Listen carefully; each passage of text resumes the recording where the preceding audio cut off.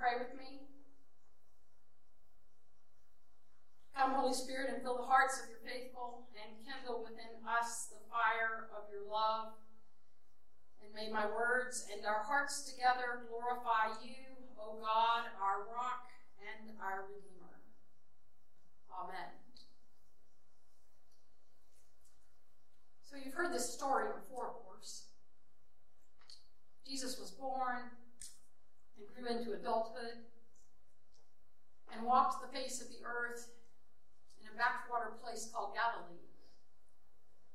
Became a rabbi and taught and healed and prophesied.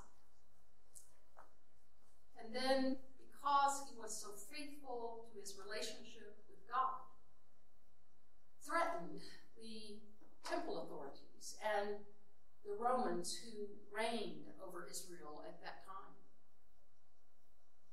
And so, still as a very young man, he was betrayed, arrested, he was mocked, and he was nailed to a cross and died and was buried. But that's not the end of the story. And that's what we're here today to proclaim. That death is not the end of the story.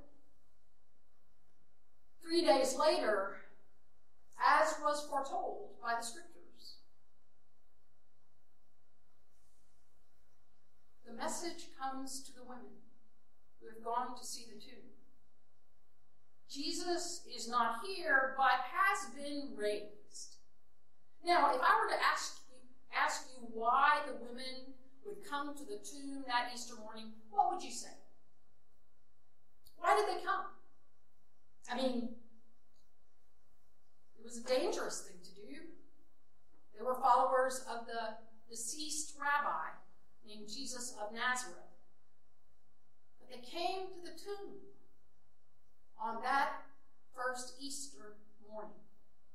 Most of us would say they came to the tomb to care for the body of Jesus. You see, we would say that they brought myrrh and spices to clean and anoint the body for burial, since that was not possible between the time Jesus died and the beginning of the Sabbath. So they came to do their obligation. They came to anoint the body.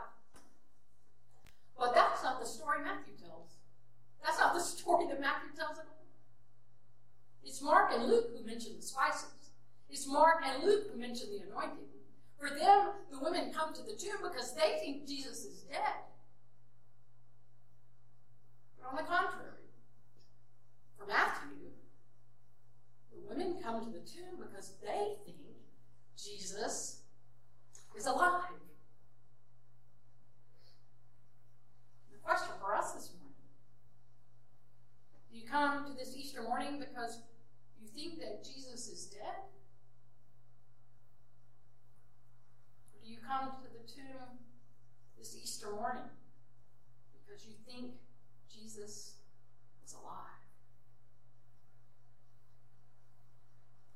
Now, there was every reason for the women to believe that Jesus was dead. You see, the scripture tells us that the women, the two Marys, and other women stood at a distance and watched him be executed, crucified. They watched him die and breathe his last breath. They endured the earthquake and the storm that rose up at that moment. They watched as Joseph of Arimathea came to retrieve Jesus' body and followed to the tomb, where they saw Jesus buried in a tomb that was not his own. They knew Jesus was dead. And there was every reason for them to believe that truth. They had reason to be deeply afraid, as the disciples did. Even after the disciples go to Galilee, as they are instructed, and saw with their own eyes the living, risen Christ, the scripture says some of them doubted. Do you hear that? And why not? After all, they had believed that this Jesus, the Rabbi of Nazareth, was going to be the Messiah, the one who would redeem Israel, the son of David, the king who would bring Israel back to its highest day. As far as their life circumstances, though, even with the rumors of a resurrected Jesus, life had not changed much. The Roman Empire was still in control. The temple authorities were still out looking for them. They were still poor. Death and dying still reigned. And sure enough, if we're honest, maybe that's a bit of where we are today, right? I mean, here we are on an Easter Sunday morning, this glorious day of our faith, and yet shadows and darkness are everywhere. There are wars and rumors of wars. There is a pandemic going across the world with no end in sight, with no vaccine to heal us. You know, shadows and darkness are everywhere. We've never seen an Easter like this before in our entire lives, one with billions of people sheltering at home. Even Pope Francis preached to an empty cathedral. In-person church services have been canceled. Yes, we've never seen an Easter quite like this, have we? But this morning, I want us to consider how Matthew tells the story of the first Easter, because I think in that message is our hope and our promise. You see, Mary Magdalene and the other Mary, who I personally believe is Mary, the mother of Jesus, show up that morning not to embalm a corpse, but rather to see the tomb. Listen, the Greek word here for to see is theoresai, which means to look at. More importantly, it means to discern, to contemplate, to analyze, and to understand. The same Greek word underlies our English word, theater, that art in which we behold dramatic action in order to concentrate on its meaning and to better understand it. So I wonder, do the two Marys arrive because they expect some dramatic thing to happen? That something is about to happen. Matthew gives us every reason to think so. Every reason to think that they have arrived for a different purpose.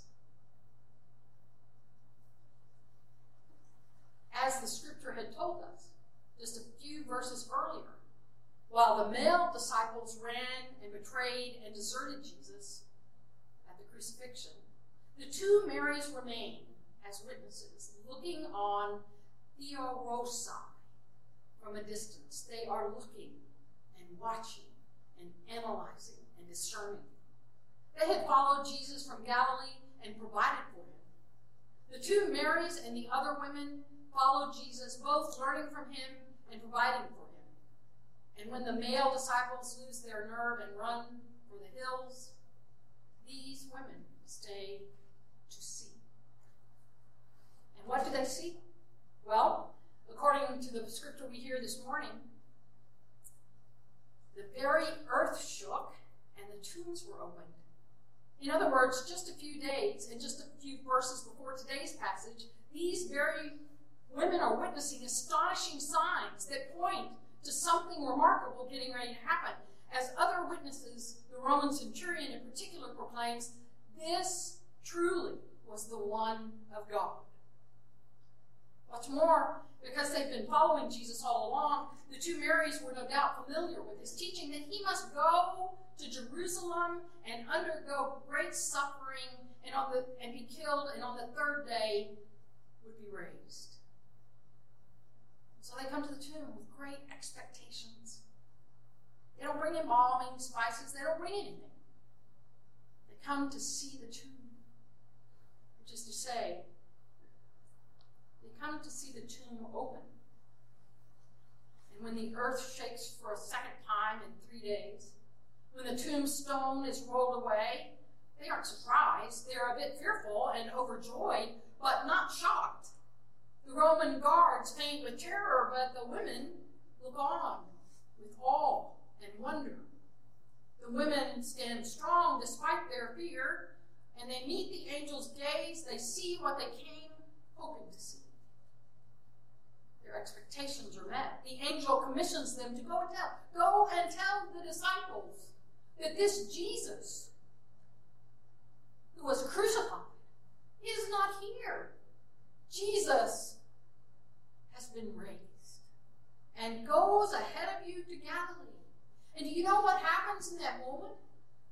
Do you know what happens? The women become the apostolos. The apostles to the apostles. They will proclaim this truth. They will proclaim this reality that they have witnessed. They will proclaim that their expectations have been met, just as Jesus said they would. And you know what happens to the disciples? Mary come to them and tell them this news. You know what that means? It means that they are forgiven. Jesus still names them and claims them as disciples. Jesus wants to be with them.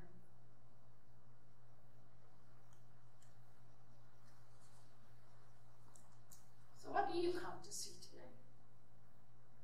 Is all you can see is illness and death, isolation and sorrow? Or do you come this Easter morning with expectations of something new that God is doing? A transformed life, a transformed world. I want to remind you that we have a gift on this Easter Sunday, and perhaps for the next 50 days of this Easter season. We have been given a Sabbath. And you know what Sabbath means? It means we set time apart as holy for God, and we rest. And we can see this stay at home as a punishment, as a death, a little death, or we can see it as a hope, a Sabbath. We can see social distancing as a punishment, or we can see it as life-giving. And part of the Sabbath keeping, we have to remember, is to pray for those who don't have the luxury of Sabbath keeping, that have to go to work, that have to be out in risking their lives. And that we pray for them in this time. You know, the truth is, whether we're together or apart, Easter Sunday comes. And we can come at it with great expectations to see what God is doing in the midst of all that is happening right now, just as the women and the disciples did. Or we can call it a punishment, a great sorrow, a death. But the truth is that Easter is a fathomless mystery. And the truth is, it doesn't happen in just a single day. You know, there's a reason the early church celebrated Easter for 50 days until the birth of the church at Pentecost. It was because that Easter isn't a moment. It is a transformation. It is something that happens to us and in us and through us. It is something that happens to our world, in our world, and through our world. That we get a chance to meet the God, the fathomless God of Easter. Easter Sunday is not the end of Lent. It is the beginning of Easter. And in a deeper sense, it's the beginning of the Christian life. A life lived in the light of the expectations of God to do new things. And in this morning's twilight, there are still plenty of shadows and struggles and doubts. And perhaps yours and my first reaction is to greet Easter with skepticism. And you know what? That's okay. As we'll see in the weeks ahead, Easter faith is often a mix of trust and doubt, belief and disbelief. For after all, we can look at Easter and miss the miracle, or we can look at Easter and try to domesticate it, or we can look with great expectation to how God is now moving in and through our world, in and through us. You know, Father Richard Rohr, all for the last 2 weeks, has been teaching about our faith.